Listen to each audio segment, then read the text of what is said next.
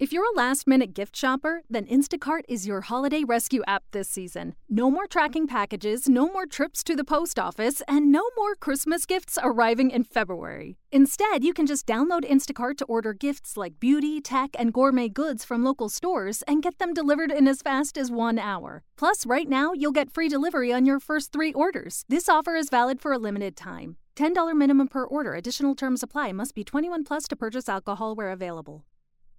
Here in Key West, we were out before it was in. In this open and inclusive paradise, you can be yourself, make new friends, and savor our live and let live vibe. With LGBTQ+ friendly accommodations, our legendary nightlife, and year-round activities and events, it's always a good time to come as you are. Key West, close to perfect, far from normal. Hi, it's Luke here from the Custard TV podcast, editor and runner of the site. Joined as always, Gary's here from London. Greetings! And Matt's here from the north. Hello. I was in London yesterday for a screening I decided to go to. My question to both of you is, whenever I'm driven into London, I can't say when I drive because I don't drive, so whenever I'm driven into London, I always go past the massive queue for Madame Tussauds, and I just don't see the appeal at all. What's the appeal? Even I don't know if I've heard. I may have gone when I went round a lot of London attractions with my grandparents because they lived in Slough, so we often went to London with them. But I can't remember if we went to Madame Tussauds or not. I don't think I've ever been. I mean, I've been to like the London, the London Eye, and maybe we should go on a podcast outing to Madame Tussauds. I don't see the appeal, and the queues would prove me wrong because they are. Well, isn't there also a Haagen-Dazs shop right next door? So it might be for that. Maybe it's that. Gary knows that all too well. Yeah, he didn't even. Sometimes he and ahs when he talks. Not then. Yeah. He was like Haagen-Dazs. I'm fairly sure that's where the Haagen-Dazs shop is. The location of all the Haagen-Dazs shops in London. Luke. Hey, everybody, here's our star. Gary. I'd never heard of him before today. And Matt. He's a professional. Talking telly. Try it, just for 1 week. Just try the program for 1 week. This is the Custard TV podcast. All the London things that you have done, Gary, which is the most overrated? Because I wasn't a big fan of the Victorian Albert Museum. I don't know. My mum. Is that at all rated normally? The Victorian Albert Museum. People are going, I must go to the Victorian Albert Museum. No, Gary's put me off then. It is one of the more popular museums, so I mean, it does get a lot. So, but I think we're thinking like Tower Bridge and Big Ben. And Big Ben, I saw for 2 weeks straight when I was in hospital, and it kept me up at night. So I didn't really like that. Does that literally go off all night long on the hour all night long? All right, it's like clockwork, apparently. That killed a tiny bit of time anyway, didn't it?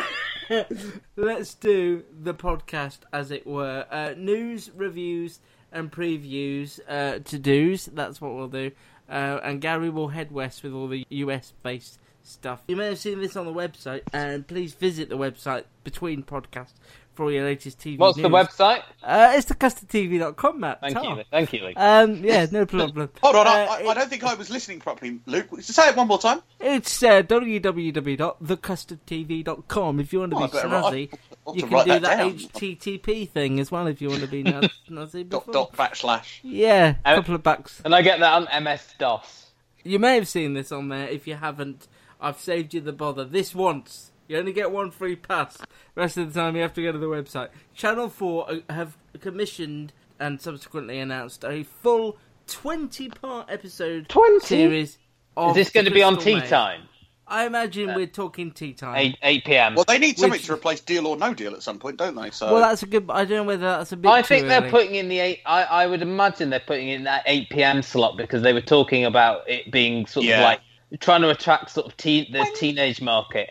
When was this on? Before I struggled to remember when this was on. It was on sort of 6 p.m s, I think. That's what I wonder whether they're going for like a 6 p.m. Sunday. Well, they can't because they unless they do Sundays. Like the week is full up with The Simpsons and Hollyoaks now. Isn't that's true. Yeah, this is in the pre-Hollyoaks days. I can't even remember those days. What we didn't say is it's not hosted by Stephen Merchant, who did the recent Stand Up to Cancer special. It will be hosted by travel and gadget man Richard Iowade. Gary, head west.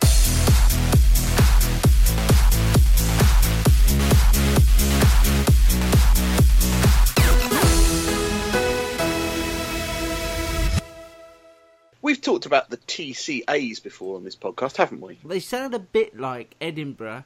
It is, and then the networks have previews of their new shows later in the year, and they have different events. Comic-Con is a big one for launching new things. But a couple of shows have been renewed, and so the new Prison Break, which would be Series 5 technically, has been shown. That's going to be showing in this country and in America on the 4th of April.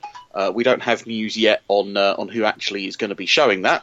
And then I have 2 reviews. First off, the bad. The television programme called Bull. Yeah, and it was. Probably that's the best review you'll ever do. I'd leave it there. Yeah, I don't say anymore. No, basically, this is Michael Weatherly, who was in NCIS, the original one, for about a decade. He left in the last year. And this is the show that they've obviously decided to make with him. He plays Professor Bull, and he's playing... I know. And he's playing a jury consultant, a very cocky and well-funded jury consultant who basically will tell you who your jury are going to vote for. I liked some of it, but the problem was it was very formulaic, and there were elements where he was actually starting to investigate and try and solve who done it. They were defending a billionaire's son, a senator's son, well-funded senator's son. And you know, there was this whole thing of did he do it, did he not do it? We've been through these kind of like, because, you know, there was Lie to Me, where the guy was basically like a lying consultant. Did you like that? Because Matt liked Lie to Me. But I did like Lie to Me. I thought Tim Roth was brilliant. It was mostly him. But yeah, I thought Lie to Me was good. A little bit far-fetched at times. Wow. Now, the one that I really want to talk about, the excellent Travellers on Netflix. Now, I think I might have mentioned this on a previous Gary Goes West. I don't know if it was edited out. Those things Who would do that sort of thing? Who would? I would like to meet that man one day and shake him warmly by the throat. I mean, by the hand. This is a Netflix original, and it's very similar to a fantastic show that I liked called Fringe, which dealt with kind of out there science. The basic premise of Travellers is that a group of 5 people are chosen at random to have people sent back from the 21st century to inhabit their bodies. Sorry, this is the 21st century, from the 23rd century. Is there any bits where they show you whether in the 23rd century there's good signal on trains for mobile phones? No. The key thing is in the 23rd century, life is horrible, and that's why these people have been sent back. back. It's not that great now, is it? Let's be honest. But the Wi-Fi signal's a bit worse, I think, you know. Yeah. And basically, they're sent back to complete a mission which will change the course of time to make things better. I don't think I'm spoiling it too much when I say they fail, because although they do complete their mission, things don't change, and that leads to... So that halfway through the series, they complete their mission that they were sent to do, and then towards the end of the series, you realise that it's got more complicated. The reason I say it's like Fringe, it uses a lot of very out-there science, nanotechnology, and the idea of travelling into your hosts. It is fantastic. Eric McCormack, who I can now see as anything else other than Will, out of Will and Grace, thankfully, is absolutely superb, playing the leader of this travelling group and also an FBI agent, because they still have to maintain their 21st century persona. So you've got someone who's got a learning disability, you've got a junkie. The oldest member of the group is inside the body of a 17-year-old high school football player. You've got a single mum and Eric McCormack's FBI agent. It's just fantastic. I'm on the last episode, and I can't wait to finish it, and I can't wait to see what they do next. If you're a lover of Fringe or science fiction in general, I highly recommend this. It's time for the reviews with Matt. Hello! Hello! Where should we start this week? Because it's mainly returns so far. You go to hospital, Gary and Luke. He's already not well. Don't wish him money. This was a new documentary on BBC One. No. 2. Okay, I'll do this. Basically, this was set in Queen Mary's Hospital, which is part of the Imperial Hospital Group in London, and it's a documentary based in a week in and around the A&E and high dependency units in this hospital. And this whole episode was really based around the fact that it's somebody's job, this poor woman's job, to basically make the decision about who gets what bed. And she's basically every day. There's a game show in that, I think. Yeah, as well. Well, there's not much for a prize at the end. Basically, you get to live a bit longer. Don't even go there, crikey. Yeah. This is highly emotional. I think the BBC did this very well. There's a guy who's waiting for an operation on throat cancer. There's an elderly gentleman who's waiting for an operation, and he's kept waiting a number of hours, and you're seeing the kind of the groups of the people, the head of the medical director of HDU, seeing if any of the patients can be moved down. HDU is high dependency, by the way, sorry. And seeing if they could go onto a general ward. And it basically shows you the kind of chaos that can happen behind the scenes when you as a patient enter the hospital for a routine operation. The unfortunate part is that although they were able to do the operation on the gentleman with throat cancer, he passed away. That really got me. I mean, I don't know about you, Luke. That really hit me when you found out that he passed away. Because what these documentaries do, we hear all these stories on the news, or we have been. What they do is they put a more human spin on a story, and you can't help but be drawn in and be affected. When you just hear about it on the news, you think, oh, it can't be so bad, or it wouldn't affect me, or whatever. And this shows you the people that it's affecting, and it shows you how tied some hands are. It's actually quite scary. I would hate to be watching this with an illness and thinking I'm going to be going into hospital soon. I'd hate to like know Gary. Well, yeah, no. As I finished the sentence, I was thinking, "Oh, bugger, Gary." No, but the thing is that for those the podcast don't know, I'm waiting for an operation on my foot. I've had my sort of pre-op assessment, to make sure that I'm all okay and that I can go on. We missed that. Gary goes pre-op. That's a whole different. That's a whole new podcast. I was going to say ball game then, but that's or lack of ball game, possibly. Yeah. And actually, when I was in hospital the first time last year, I was in hospital 3 times. This was the first time. There were operations cancelled around me. People were waiting to go down, and they were told, sorry, it's not going to happen. And now I have some sort of better understanding of possibly why. One of the stories was a woman who'd had a huge heart attack failure in Norwich. And because St Mary's is a centre of excellence for heart failure, she was being ambulanced down, and that caused this kind of domino effect of, look, she's got to have this bed, therefore that person can't have their operation today. And this person had... what was funny, well, not funny, again, it's not humorous, it's kind of dark humour, is the first thing that the patient said is, I've got my car in the car park, am I going to have to move it? He didn't think my car might, I need to change and whatever, the operation. The first thing he was thinking was, oh gosh, my car needs moving. And it does show the kind of, as you say, the very human side of it. One of the reasons I didn't watch any American telly, and the reason I sort of was very poo-pooing of all that, was because in America they use their television to paint a picture to the rest of the country, or possibly to the world perhaps, of how great everything is. We do the complete opposite in this country, where if things are going poorly, like they are at the moment for the NHS, we don't shy away from showing that on screen. And although it was very difficult to watch, it was an important watch, I think. Yeah. And it comes from that. It comes from the self-deprecating humour as well, doesn't it? That whole side where we are quite happy to poke fun at ourselves and look at ourselves in not the best light, which America is a prime example. Don't do it. I mean, other this isn't don't a 20. Either, I was just going to say this is different from 24 Hours in A&E, which focuses mainly on the sort of patients, doesn't it? Yeah, this is focusing on a specific trust. Shall I quickly talk about sugar-free farmers? I don't think either of you kind of related in a funny way. Yeah. Well, sort of. Talking about ambulances, poor old Peter Davidson was carted off in one in the first episode because he had. Did he regenerate and come back as Tom Baker? He did. No, Colin Baker. Colin Baker, damn it, that joke would have been much better. This was the second series of the health-related sort of reality show. I don't really know what genre. You are all over this. I think it is a good sort of experiment, a look at sort of health. I mean, I think it's good that it's done with celebrities because I think it gets more eyes on it, but it's an interesting look at our sort of dietary habits and things like that. I remember when Luke, we got the list of people who were on it, and you said people like Peter Davidson and Joe Pasquale, you don't necessarily see them as being like overweight or anything like that. But actually, in the first episode, they did this thing where they stood next to they showed them like piles of like fat and bags of sugar, which was their sort of yearly diet. And the biggest two piles belonged to Joe Pasquale and Peter Davidson, who sort of had the most sugar intake out of everyone in that room, including like Alison Hammond and Stavros Flatley. What basically happens is these celebrities are free from sugar and aren't allowed to eat anything like that, no sort of carbohydrates. I think it's in the first week, they're not even allowed like fruit or fruit juice or anything. Wow. So it's all vegetable-based, like the old green smoothies and like granola and things like that. And could they have Weitherton ham? Yes. As long as it's responsibly sourced from the pigs on the farm. Oh, get off.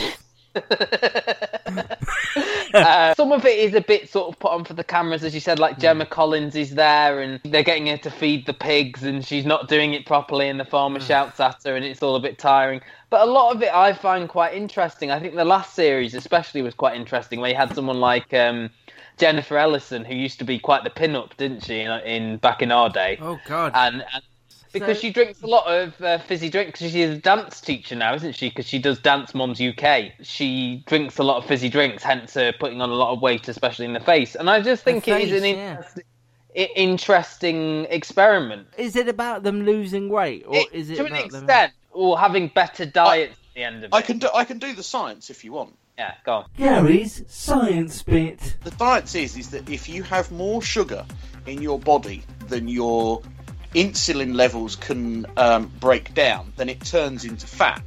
So if you're taking in more sugar than you can get rid of, then you will turn it into fat and get bigger. That was Gary's science bit. Someone like Gemma Collins had the lowest. Back to those piles again. She had the lowest pile out of any of them. She's probably tried every fad diet there is out there as well. She has, but also it's her eating patterns, and she had erratic eating patterns. As Gary's someone who has a food diary, he should know all about this. It's all about 3 square meals a day. And Alison Hammond had the second smallest pile. She ate about sort of 600 chocolate bars a year or something like that. Crikey. Life, yeah. That's living the dream. In the last series, the Beast from the Chase was on it, and they basically saw his diet, which was emptying packs and packs of minstrels into a big bowl and eating them in his dressing room. Gosh. So we'll go to Sunday night now, and we'll start with Endeavour, which this week went very 60s, as Endeavour had an LSD trip, which was quite... Yes, the Summer of Love came home, and Endeavour started with a song and dance number. Basically, there's 2 elements to the storyline. The first is surrounding a band called the Wildwoods, who are very loosely based on the Beatles or the Stones. They're a sort of 4-piece hippie band.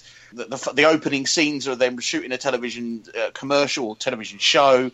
The other part of the storyline is based around a character called Mrs. Pettibon, who is, again, not Mary even Whitehouse. Based on Mary Whitehouse. Yeah. I said that to Luke, didn't I, when I was watching it, I think, while I was on Skype to you, and I said, it's Endeavour does Mary Whitehouse. She's a Christian activist. She was campaigning against what she believed was a sort of anti-Christian television and radio output. Part of the plot is that she believes that she puts forward that she's been written death threat letters, and Morse is assigned to sort of keep an eye on her. The web about you, basically, she is not in the know. What's going on there? Sorry, Siri decided to turn on and held the whole of that conversation. I thought you were going to say Siri decided to turn on me. Wow. Throughout this episode, you get that whole thing where you don't really know where the storylines are going to merge, and the brilliant thing is that in this episode we get a brilliant pastiche of a television show called Almanac, which is very similar to shows that are around at that time, where basically Mrs. Pettibon and the lead singer of the Wildwoods sort of clash on television over lyrics and things like that. During that time, somebody is found dead on the Wildwoods country retreat where they're writing their next hit album. Homosexuality, wasn't it? And because Mrs. Pettibon's husband hung himself, didn't he, after it was revealed he'd had a liaison with another gentleman. That's right, and that's what led her to become... That was the nicest way of putting that I've ever heard. I mean, the thing is that as we get more into... sweet, I love that. But the other reveal, obviously, was that the murderer of the the builder guy, was one of the fans who was living with the band. He was the lyricist, the guy that wrote all the lyrics, and that's how Morse solved the crime. He unpacked the lyrics and worked out that. And the Oscar Wilde reference on the sleeve of the record, or the inlet of the album, wasn't it? That's right. It was, and also the lyrics of the song "Jennifer Sometimes," which this person believed was about them because it was their middle name, but it turned out that he just changed the name. Was it Christopher? That was it. He realised that because it was phonetically correct, to fit in with the lyrics. But he knew that he would never get a song called Christopher Sometimes on the radio in the 60s. Shall we go again to our other Sunday night detective and it's the only reason I'm here. Sherlock, which was called The Final Problem. They find Sherlock's sister. They get trapped on some sort of hospital island. Tracy Island. Just her island. Tracy Island. They get trapped on Tracy Island and have to solve all these sort of mysteries. And then it turns into Skyfall as Sherlock ends up in an ancestral home. I've never known a show annoy me so much. I was seething at the end of this. I know. Luke, can I just say I know one because I've been going past all these old podcasts. Yeah. You were quite annoyed by Suntrap. Oh, yeah, I know. But this, I think the reason I get annoyed by Sherlock in particular is because it is so well thought of, and it doesn't matter how bloody ridiculous it is, there'll still be people going, oh, you're just being mean because it's Sherlock and it's popular. No, it's bloody ridiculous. It made no sense from beginning to end. This is me. I don't care how many more they do. They've lost me. I won't be coming back. All it does is annoy me, and that's it. That's me done. I don't have any interest in it. Almost gave up halfway through. I really wanted to, but I knew we'd be talking about this, and I knew everybody would be talking about it. Gary, you know what? I was exactly the same. I purposely sort of started it 10 minutes late, so I paused BBC One and then started it, and so I could. I mean, I fast forwarded through some of it. We didn't miss anything. It was just like, now solve this problem, now solve this problem, now here's this girl on the plane, now back to Moriarty. One thing they proved you wrong, Luke, though, they did get Andrew Scott back for about... I know, but to me, just as fan service, not for any good reason. No. The only redeeming feature of this episode was his entrance. No, but it was just for fan service, and all the I want to break free is ridiculous. At least they did something, at least that was well worked out, and they did something different with it. Was the bit about the fact that he was her Christmas surprise. I think it was the only element of the show that I had any interest in.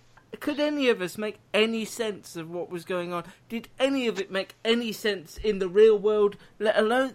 In fact, ignore the real world. Did any of it make sense in the Sherlock world? Because I don't think it did.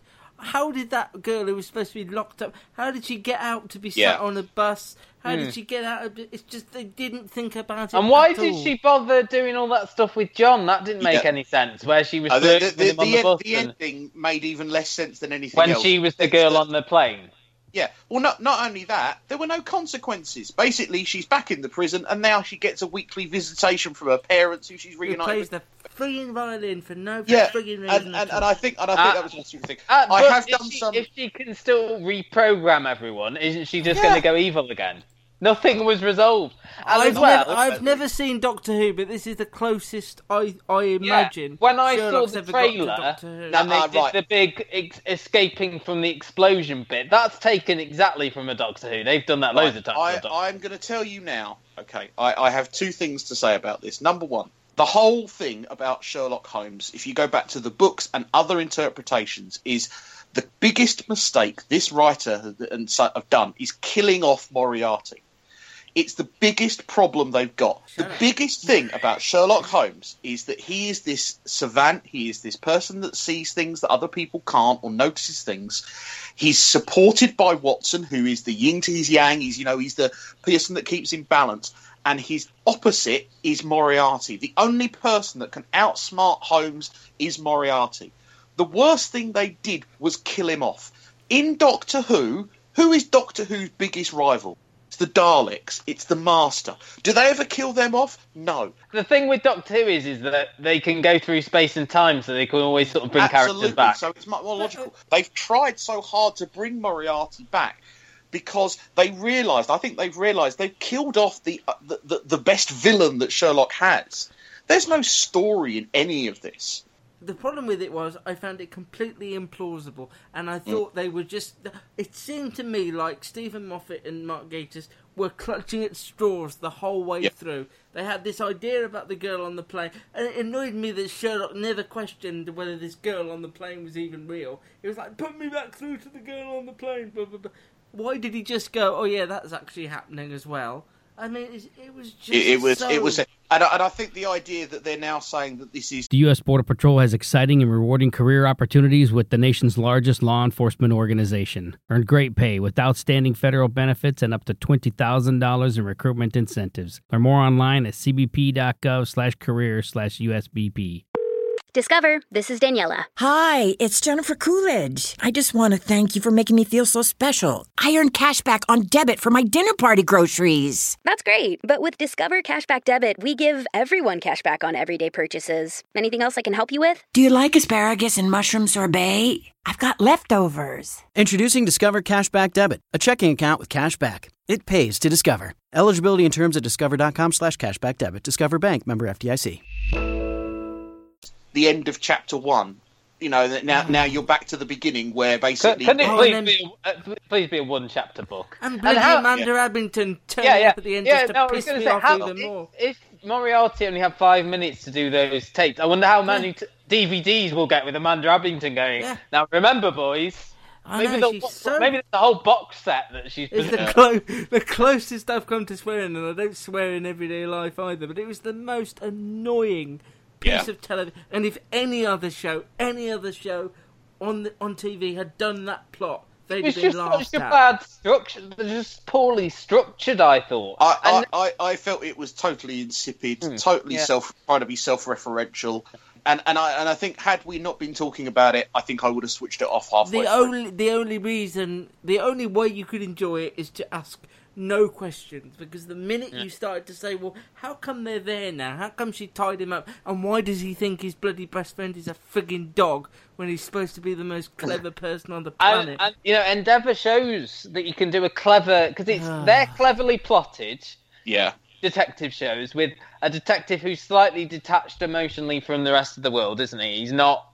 he doesn't socialise as much. No, you don't see him with and it was perfectly shown in the fact that he was having to listen to some pop music when he's a fan of classical music. Yeah, it just shows when you contrast these two, because I watched them both on Sunday, and you watch them both, and Endeavour's this clever, plotted with a good reveal, and is the same length, if not a little bit longer. Mm-hmm. And Sherlock just goes, oh, aren't we clever, aren't we clever, aren't we clever? Endeavour is clever, but doesn't ever sort of ring its bell. Sherlock is all hype now. It's all about the hype of it. And can you imagine if you went to the cinema to see it? Because I didn't realise till afterwards they were screening it at my local cinema. Of course. Yeah, they did say that. We said that when we originally knew it was coming out. I can only hope that this is it, that they've decided now, let's. Well, they won't, because it's a massive hit. I mean, even if let's just years, hope that the actors say no. Nothing ever really happens. Nobody gets their comeuppance. Yeah, everything that you think is interesting either turns out to be Sherlock doing it or somebody else doing it. But Sherlock, if they'd had the balls to kill off Mycroft, for example, someone said that on Twitter. Yeah. No, they don't have any guts at all anymore. They just want to keep turning things on their head till they turn so much they don't even know where they are by the end. They've turned inside themselves. They've gone so meta that they've gone inside themselves, and that's the problem. It's now a show written by two fans for those two fans. Moffat is just goes overboard. I mean, a lot of people I know have stopped watching Doctor Who because of his. I don't think on Doctor Who it's quite as bad. I've heard those complaints, and as a big Doctor Who fan, I don't see it as much. Of course, Chibnall's taken over now, isn't he? Yeah, but I don't think the Moffat era is quite as bad as it is for Sherlock. I don't think people. I think with Doctor Who, they have different writers come in for different episodes. Well, not only that, I think, as I say, there's a lot more get-outs on Doctor Who because of the time and space thing. You can be slightly clever, and then at the end of it, just go, oh well, the TARDIS went back in time and fixed it, and it makes sense. You can't do that in Sherlock. You've got to stop the they decide, don't they? Oh, Sherlock's really clever. Oh, but for the sake of this bit, he's not so clever. Oh, and now he's really clever again. But he now we're going to talk about emotions and... He wouldn't know this, so he's not clever. Oh, but he is clever because he worked this out. Oh, but he's not clever enough to know. Do you know what? As a final point from me on this, do you know what it's made me think I'm going to do? I'm going to pick up Elementary, which is the American My dear version. Watson. Because they actually solve crimes. And one more word from me about the series of Sherlock. In the words of Sherlock himself, I'm bored now. Have you told your friends about this podcast? Okay, here we go. No? It's just not my idea of a good time. Tell them now. That's what the people want to hear. This is the Custard TV Podcast. Good to the last drop. From thecustardtv.com. And go for Unforgotten next. So in Ep 2 of Unforgotten, which I watched a while ago, so you might have to... Yeah, me too. I'll try Forgotten. I watched it. We found out the connection between a few of the characters and the murder victim, who was the man in the suitcase. Luke, if you want to play that music. So we found out that the Mark Bonner character is denying knowing him in the early 90s. He denied knowing him, but you saw the very idea of it made him sick, didn't it? Yeah.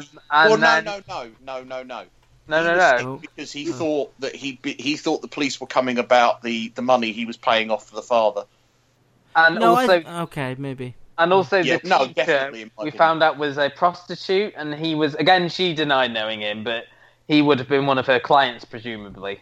We don't know yet, though, the connection between Rosie Cavallaro and the murder victim. Her story was still going on, or do we? No, we don't. Yeah, she's now becoming... No, we don't. We don't. Oh, right, okay. She's Sorry, she's becoming slightly estranged from her husband, isn't she? She's...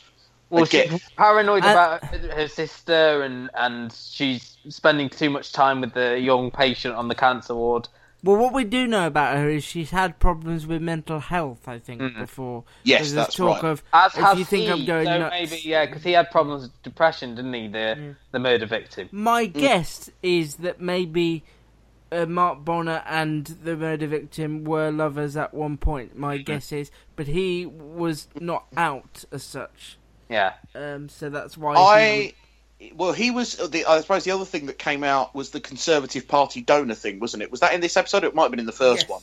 Yeah. No, but it kind of explains how he had. And the big thing which we missed, but is the big plot thing that we missed, which is very interesting and possibly the crux of the whole thing, was that he was abused as a child or a teen. Oh yeah, that's true. Yeah. So. We don't know. Yeah. We don't know. I don't know whether Rosie would have been involved, not in the abuse, but there during that. Maybe they knew each other. So, yeah.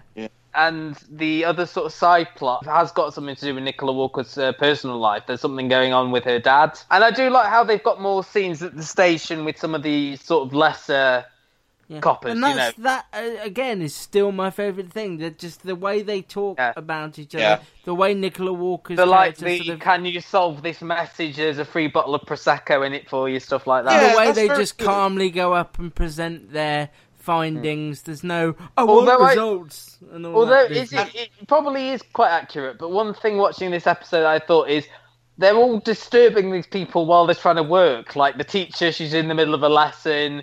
Mark Bonner's in the middle of a case. Police business is done during the day. You wouldn't go out there at night just to fit in with their social life. But I'm thinking more of the teacher who has regular breaks, but they have to come in the middle of a lesson. Well, double English.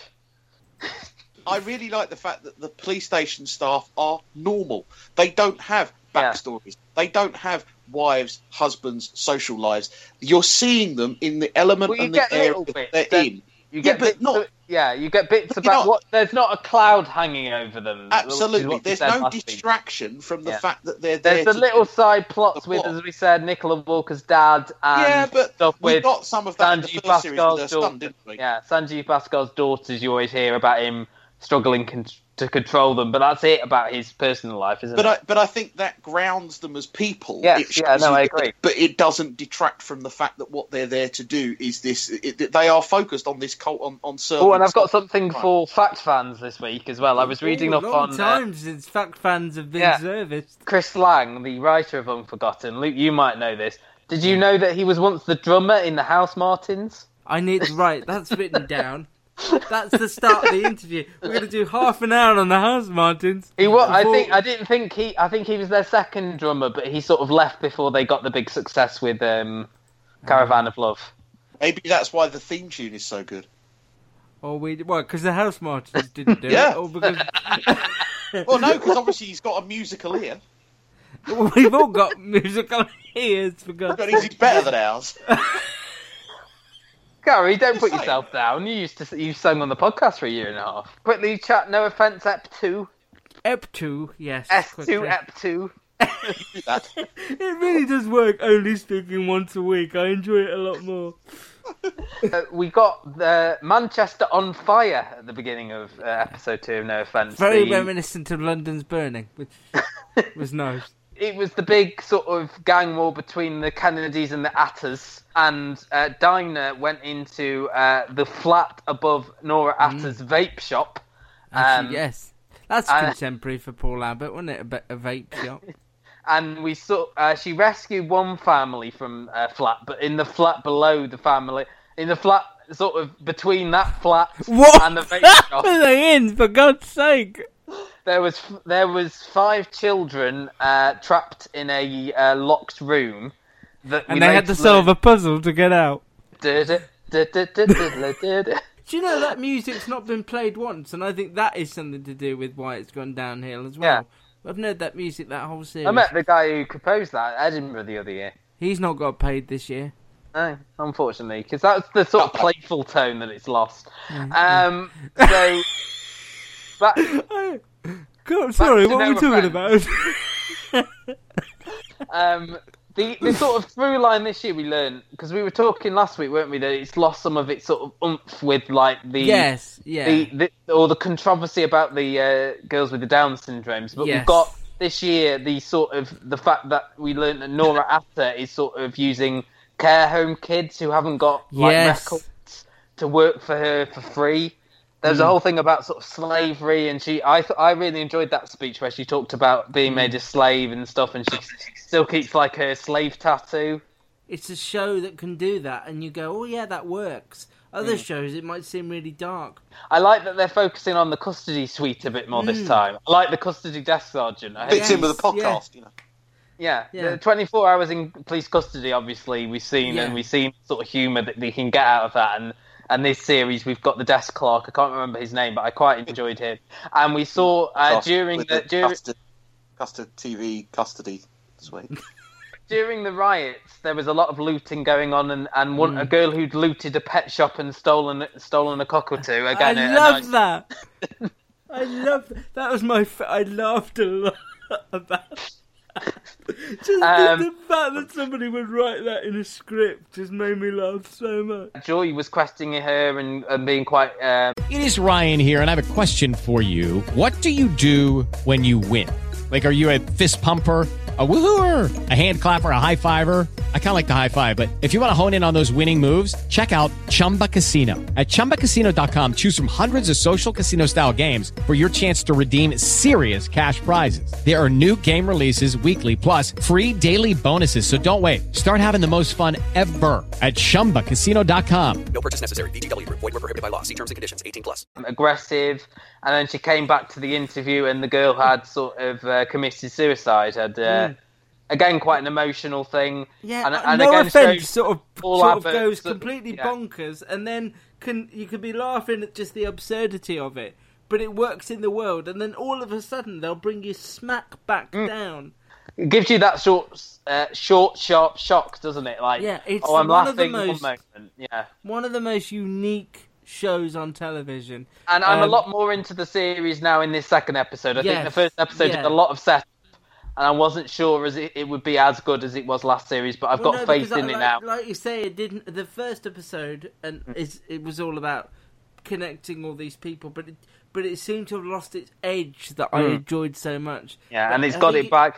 And we got as well, the other reveal at the end was that the people that Dinah had saved actually had the key to the padlock in their flat that was on the door that the 5 kids couldn't get out. And we also learnt the identity of one of the girls, didn't we? Who was the girlfriend of the boy who killed Earl Kennedy last week. Yeah. So you can never second guess it. You can never say, this is what it's going to be, or this is what it is. It's not a show that, because Gary doesn't watch, it's not a show I could describe to him with any great clarity, because it just does its own thing. But it works I think it works not only in the No Offence world, but I think it works in the real world as well. I think all these things could happen, and Paul Abbott has this way of turning things on their head, but making them make complete sense at the same time, and I don't know how he does it. It's a real skill, and it's a pleasure to watch. I love it. Really enjoy it. Okay, and shall we end on something I didn't see, Taboo? I love I'm just doing it now just to say it like that, because I noticed how I said it last week on the podcast. No? You say, yeah, good luck with Taboo on the last podcast. In the second episode, we find a little bit more. That basically, he is sort of digging into his father's past and what happened and how he died and what was the situation around why he was going mad at the end. He tries to find the deeds to this island that was talked about in episode 1. He's struggling to find it. And at the court case where they read out the will and testament or his business arrangements, a woman comes forward saying that she actually married his father towards the end. She's got an Irish marriage certificate, so much so that basically they have it checked out so that she would own half of the estate that Tom Hardy's character has got legitimate claims to. And we get introduced to the American side of it as well. Tom Hardy's character goes to visit someone involved in the American side and tries to sort of negotiate a little bit about their interest in the island. If we'd have had another day before the podcast, I would have seen it. I did not see it because I didn't want to watch it. I ran out. Michael Kelly is the actor's name. Michael Kelly. I still think there were parts of this episode that were a little bit dull, and it didn't quite flow until Can you say now what is the plot of Taboo? What is Taboo about? It is about a family who were obviously dysfunctional, and the death of the father has caused the family to come back together. Any more weird sort of visions and African he buys a ship and goes on it and has all sorts of weird visions and things, and it turns out that was a ship that the East India Trading Company used to host slaves, which is something. So that are they saying he can sort of see people? Sort of Haley Joel Osment type see people. A little bit, or River. There was like a grate and there was hands coming up through the grate. It was quite disturbing. And right at the end of the episode, the East India Trading Company basically put out a hit on him, and he gets attacked in an alley right at the end of the episode. And you think maybe he's been hit and dead, but obviously the whole show would be a bit pointless without him. So obviously he survives. I will watch it because I love Peaky Blinders. It's a brave time to put this on. They are not afraid to deal with some very, very nasty issues. You know, we got mutilation and prostitution again in this episode. So, what you need after Casualty. Well, that's right.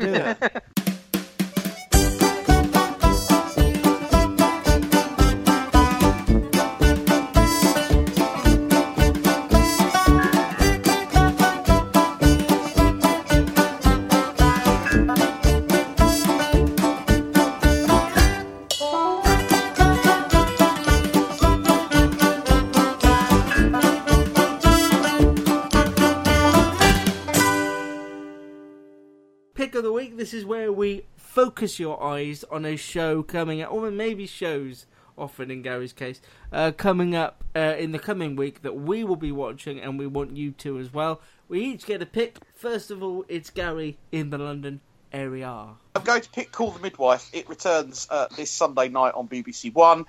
We start straight off from the end of the Christmas special where they came back from South Africa, and it appears that someone else has taken over leadership of the house. So that's Sister all very Ursula, played by Dame Harriet Walter. I'm also very happy that apparently they had to rewrite quite a lot of these first few episodes because they thought Miranda Hart was going to be back, and of course if she was, I wouldn't be watching it.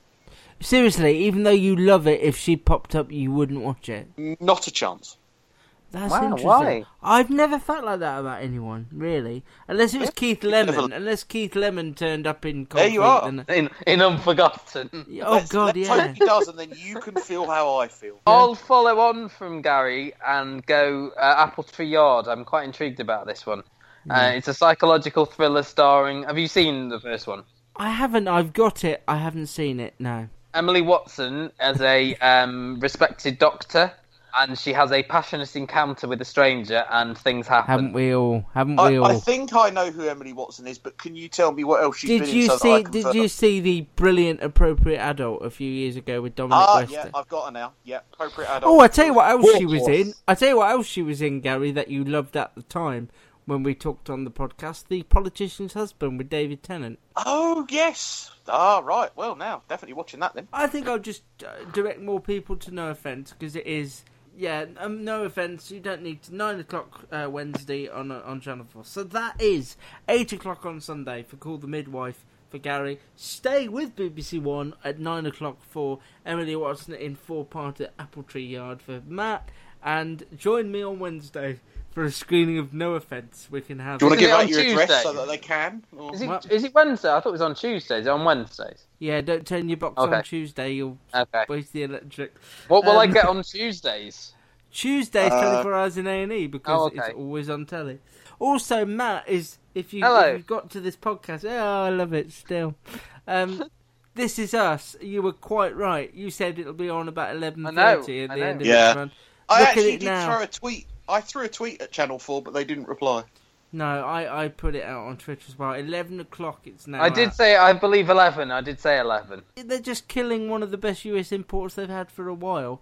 And I don't know whether it's because they've had no ratings, nobody's watching. But they planned the 10 o'clock move when they first showed it, because we knew that when they showed the first episode. So they knew they were going to move it to 10. So... But why not then put it on More 4 at like 9 or 10? Yeah. Why have it on Channel 4 if you know you've got other things that you want to prioritise? The Good Wife that we speak about a lot, that found an audience on More 4. And I wanted This Is Us to find an audience on Channel 4. It clearly hasn't with scheduling like that. Just move it to More 4 and celebrate it more, because it is an easy... Yeah, because More 4 is known for its US drama a lot more than the main. More 4 is affectionately their version of BBC 4, isn't it? The more kind of, sort of thinking... Well, it used to be before they put loads of repeats of Come Dine With Me and A Place in the Sun on there. And now they have 8 out of 10 Cats on there as well, a new series of that's just weird. That should be on E4 if nothing else. But the problem for me was Christmas thing came in, so I mean that was my problem with it, was that the time. But again, why did they start it in January on more at like 9 o'clock? No idea. That would have been so many questions and so many platforms now on which to interact with us or listen to us. YouTube is the first. We'll do that. YouTube.com/TheCustardTV. You can not only hear excerpts from this podcast, but from podcasts from, I think, years gone by at this stage. I've got up to May 2015 is the latest one. There'll be more on there soon. Can you believe it? This summer, I think it's this summer or maybe this October, the three of us would have been doing this for 5 years. Well, you and Gary is April. And how long will that be? 5 years. 5 years. April 2012, you two started talking. The earliest review currently on there is of Peter Kay's car share. Oh, I remember liking that, but did I? Have a listen on YouTube. But there's stuff I don't remember, like American Odyssey with Anna Friel. Remember that? I'd long forgotten about that. I subscribed and I get little alerts on my iPad whenever you upload, and there was like, really? We reviewed that, did we? So we're a TV-based podcast. We reviewed that. Coming up soon. Yeah. Facebook.com. We'd love a couple of likes, please. Facebook.com again /TheCustardTV. Almost as if we're doing some sort of branding there, you know. This is we have to stop with the social media because it's exhausting and it takes up 20 minutes at the end of every podcast. Instagram, we're on there. I don't think I've posted anything for about 6 months. No, but We need a social media person. I think we need to employ someone. I think that's you now. You haven't written anything for months on it. I know. Give me some. Don't worry about no offence. Also, you can follow all three of us on Twitter. I'm at Luke Custard TV. Gary's at The Gary Show, and Matt is at Matt's TV Bite. On Facebook, you've been posting a lot of pictures of you. Oh, yeah, that came Have you seen these, Luke? I know you're not on Facebook. I haven't. Lots of Gary child pictures appearing. You have to go on Facebook and have a look. Basically, an old school friend posted a picture and it got us talking. And then I was at my parents at the weekend and we dug out loads of old photos and posted a few on Facebook. Gary, you've really grown into those glasses. I don't know if you know. There is a lot worse that I could have posted. The style in those days. Now you can see who they based the Can I just say now that you can see who they based the character of Roland on in Grange Hill? Yeah, but I wasn't anywhere near as big as Roland. Come on. I was quite svelte in those days. Okay, I'll come up north and punch you right in the nose. When his foot's better. Well, I can, yeah. When I've got the money. All right, that is it. Thank you. Good night, and keep each other close. Hug someone close to you. Take care. Bye-bye. We'll see you again on the podcast side. Download this podcast from thecustardtv.com. With Lucky Land Slots, you can get lucky just about anywhere. Dearly beloved, we are gathered here today to... Has anyone seen the bride and groom? Sorry, we're here. We were getting lucky in the limo and we lost track of time. No, Lucky Land Casino, with cash prizes that add up quicker than a guest registry. In that case, I pronounce you lucky. Play for free at LuckyLandSlots.com. Daily bonuses are waiting. No purchase necessary. Void where prohibited by law. 18+. Terms and conditions apply. See website for details.